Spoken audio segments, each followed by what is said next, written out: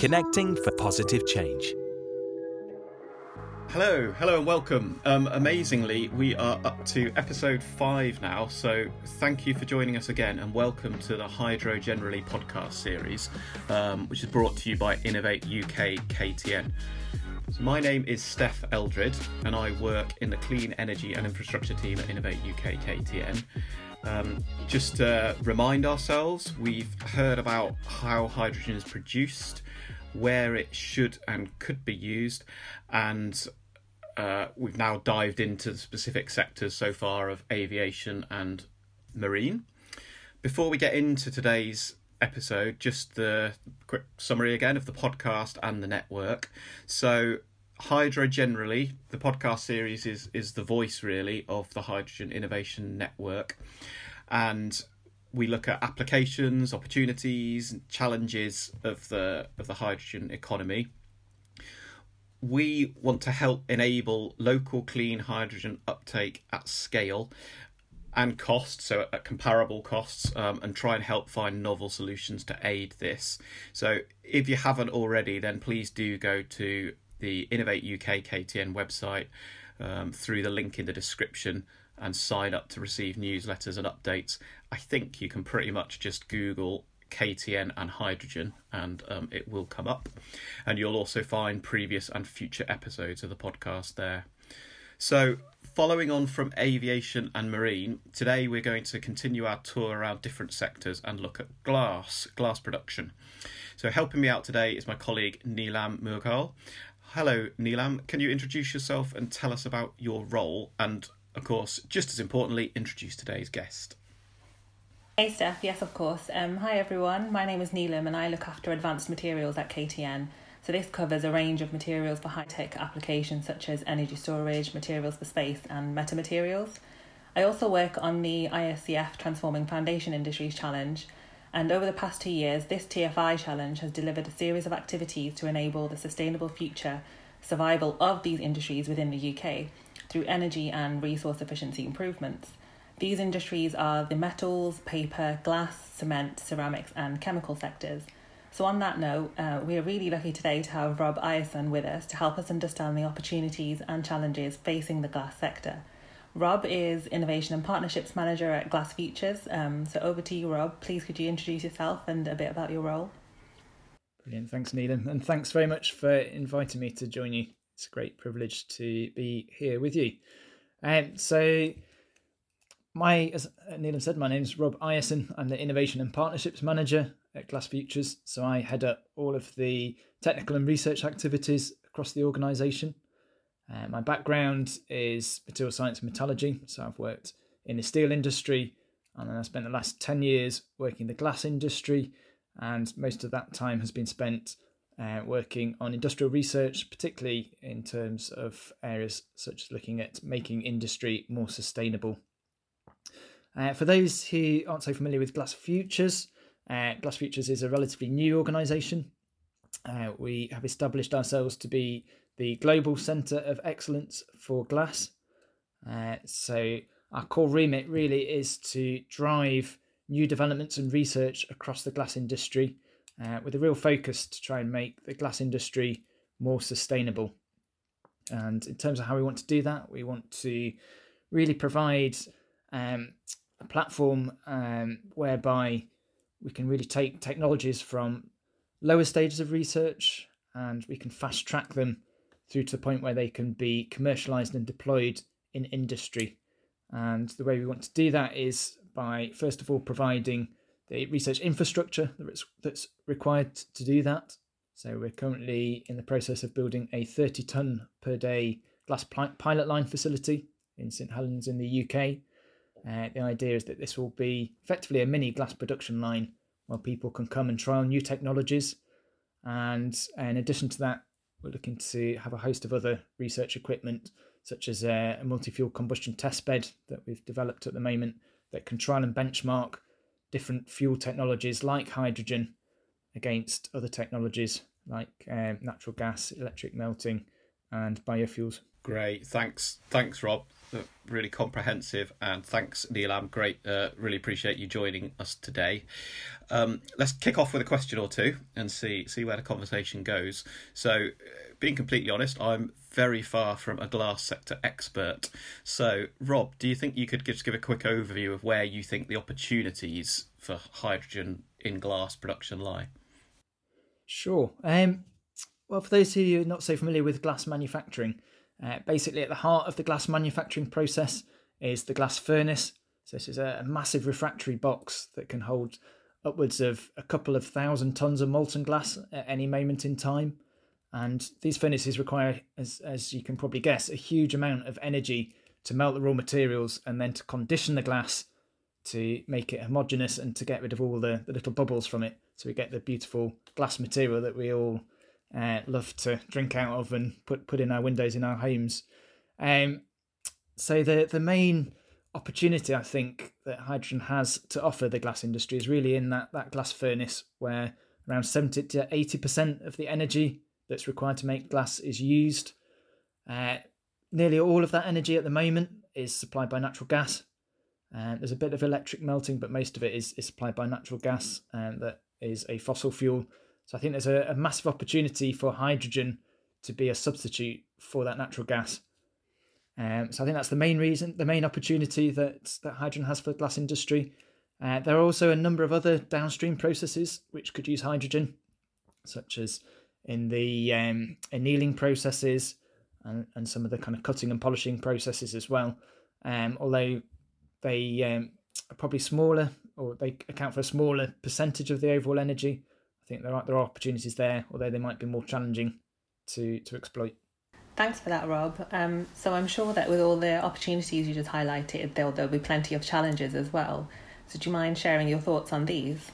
Yeah, sure. So unsurprisingly, there are going to be a lot of challenges. For example, the way in which hydrogen combusts is very different to the way in which natural gas combusts. You get a very different type of flame. So, for example, a hydrogen flame has a much lower emissivity than natural gas flame, which means that actually if you look into a furnace that's burning hydrogen, you can barely see the flame at all. Whereas in a normal glass furnace, you get a beautiful, bright, yellowy, orangey flame that you can look at. So this has challenges. So, for example, it's much harder to optimize the flame dynamics. So the shape of the flame in the glass furnace is really critical in terms of governing, for example, how the heat is transferred into the glass and how the glass raw materials melt. So that's one challenge. There's also another challenge of having what we call a low emissivity flame that's virtually invisible, is it also affects the actual heat transfer itself into the glass. So the fact that a normal natural gas flame is nice and yellowy and orangey, those wavelengths of infrared light and visible light actually really easily absorbed by the glass, whereas the fact that the hydrogen flame doesn't have as much of those wavelengths does affect the heat transfer into the glass as well, which is something we're currently trying to understand how that might impact the glass process. Other challenges are linked to the fact that hydrogen flames tend to burn at a much higher temperature than natural gas flames. So this means that there's an increased risk of having problems with NOx emissions. So the amount of NOx that's produced by a flame goes up significantly as you go to higher temperatures. So hydrogen flames are known to have higher NOx. So that's something which the industry is looking at addressing. And then there are other challenges. So the atmosphere that's generated when you combust hydrogen is very different again to natural gas. You pretty much just get a lot of water in there when you combust hydrogen. And that just really affects the atmosphere in the furnace. So that can have quite interesting effects. It can do things like it can affect the glass itself, because the molten glass can absorb a little bit of that water. It can also mean that some of the elements in the glass, particularly elements like sodium and sulfur, they can be volatilized more easily. And again, when they get into the furnace atmosphere and when they mix with the moisture, the higher moisture content in that atmosphere, again, that can result in higher degradation and wear rates of refractories. So that's something else which the industry is aware of and is looking at trying to find solutions to address. And then there's issues more on the supply and the economics side that are going to be a challenge. So I already mentioned that a glass furnace is big. On a typical glass manufacturing site, they can produce between 800 and 1600 tons of glass per day, and that can use up to 2 gigawatts of energy. And when you translate that into hydrogen, that can equate to upwards of 60 tons of hydrogen, which if you convert that into hydrogen trailers, could be upwards of 100 trailers per day, maybe even twice that for some of the bigger sites. So you can see that just the logistics of getting the hydrogen to the site, again, is going to be a challenge for the industry. Yeah, definitely. I think it's really interesting hearing you talk there, because things like the fact that the flame is invisible with hydrogen, for example, I guess those are common challenges across some perhaps other energy intensive sectors. Cement and things like that will be dealing with the same issues. But when you get into the the moisture ultimately getting into your end product and the impact that can have, it's obviously very specific to glass. Yeah. Just on a different note then, what in terms of sort of motivation and drivers, you've obviously a lot is going on around hydrogen and how it can work for the glass sector. So what would you say are the sort of key drivers behind that, the sort of hydrogen adoption going forwards? So I think the biggest motivation is the motivation for the glass industry to decarbonise itself. So there is a real interest and keenness across the whole of the industry now to find ways to decarbonise its processes. And hydrogen, I think, is an obvious candidate to do that. I think mainly because it is a gas. So therefore, there are a lot of parallels in terms of how the current infrastructure can be used with hydrogen. Because although there's differences between hydrogen and natural gas, there are a lot of similarities as well. The fact that hydrogen can be transported via pipelines means that if the current natural gas pipeline infrastructure can be converted to be able to hold hydrogen, obviously makes it very straightforward to get the hydrogen to the site. We don't have to rely on putting a lot of extra cabling and substations that we would need if we wanted to switch to electricity, for example. We wouldn't have to have the additional traffic that might be associated with liquid fuels like biofuels that the industry is also exploring. So I think that's one reason why the industry is looking at it. And I think the other one is because hydrogen is one of those fuels that has the potential anyway to be truly green.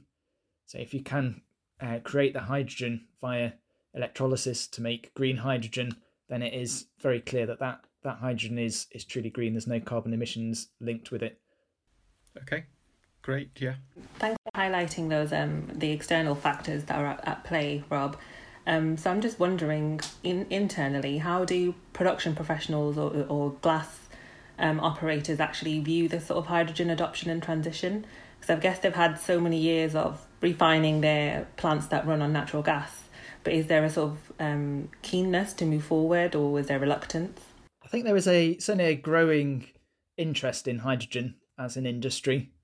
So it is seen as a fuel that the industry wants to explore and hopes that it will be feasible in the future. However, I think understandably there's also some scepticism and quite a lot of nervousness associated with that, primarily because of the challenges that we've already discussed. But I think there are also concerns over aspects such as the economics of switching to hydrogen. So, for example, there's uncertainty as to how the cost of hydrogen will compare to other fuels. There's uncertainty as to how much it will cost to upgrade the plant. Will they have to replace all of their refractories, for example? And one of the biggest challenges the industry has when switching to a new fuel is the life expectancy of the furnaces. So a furnace, a new furnace that's been built, basically once it's been lit and it's been brought up to temperature, which is about 1600 degrees Celsius, then it will continue to operate at that temperature pretty much for its full lifetime of up to 20 years. So the furnaces that are built today may not be replaced until 2040. And often sites might have at most 2, maybe 3 furnaces. A lot of sites will just have the one furnace. So again, they can't risk doing anything that might affect their production, because then their whole site could be out of action for a number of months. So I think, there are concerns as to how they actually switch. When the fuel might be available as well is another concern. So we know in some areas it's likely that there could be a supply of hydrogen within the next 10 years. But then there are other areas where it could be 20 or 30 years, if ever, that there might be sufficient volumes of hydrogen to service a glass plant. So I think those are the main concerns. But I think I would say, despite those concerns, I think there is a real keenness from the glass industry to explore this as an option. Yeah, I think in any process like this, I think it's very, in our sort of positions, we're obviously always forward looking and looking to that next opportunity, and in this case hydrogen. It's often hard to, sometimes you have to remember that the person, in charge of production at that plant, their priority is producing the end product, producing a quality product, at the right cost and what have you. So it's trying to intertwine that with the forward-looking view, and hydrogen in this case is really tricky. I think you sort of touched on timescales. So does the sector have a sort of, I don't know really, a date in mind? I mean, you talked about certainly anything that goes in today might be there until 2040, for example, but is there any sort of a roadmap or something that you're working to?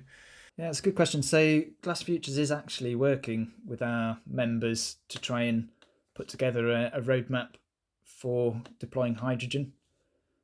So there is actually one of the manufacturers that we're working quite closely with that has expressed a real interest in actually building a furnace that can run off hydrogen.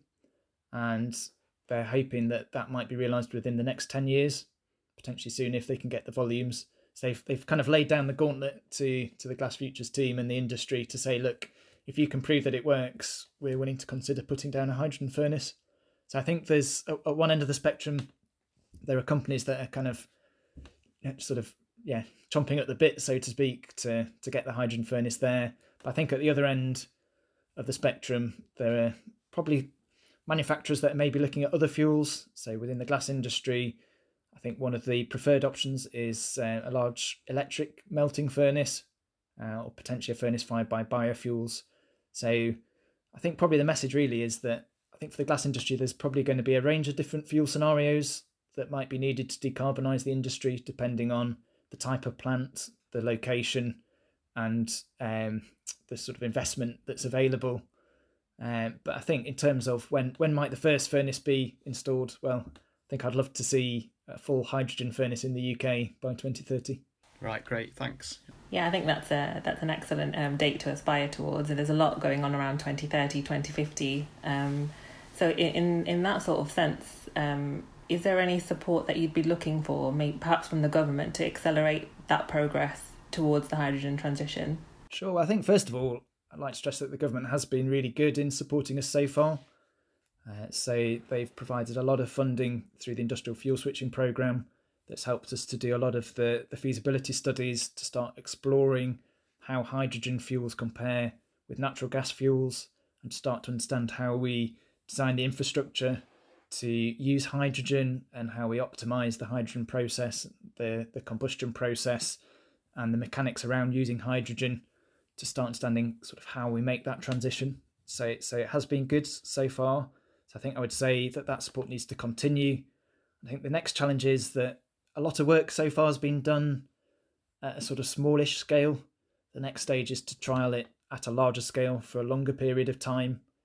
So our hope is that when our new pilot facility comes online towards the end of next year, we can secure funding from the government and hopefully from industry as well to actually run some prolonged trials, maybe sort of 6 to 12 month trials, actually in a proper glass furnace environment, to start seeing how the different bits of the furnace respond when they're exposed to the hydrogen glass melting process for a long period of time. So I think that's one area is more support for the technical research that's needed. I think the other area of support that's required is really helping with the economics and the business case side of things. So if, for example, are there ways in which the government can help subsidise hydrogen? Obviously, any glass that's produced has to be cost competitive with sort of competitive products that are produced using natural gas. So there has to be a way that's found to make it economically viable to use hydrogen. So I think, and I know a lot of work is going on in that field across the country anyway, but I think certainly if the glass sector can be engaged and involved within those discussions as well. I think that will also be a key enabler to help the glass industry start to seriously consider adopting hydrogen as a fuel. Great, thanks Rob. As you say, there's a lot going on at the moment, and certainly a lot of support. We've just had the Industrial Hydrogen Accelerator launched, the Net Zero Hydrogen Fund, and actually the business models as well, the hydrogen business model. So all relevant, but I think the glass specific view it'll be really valuable to people listening to this.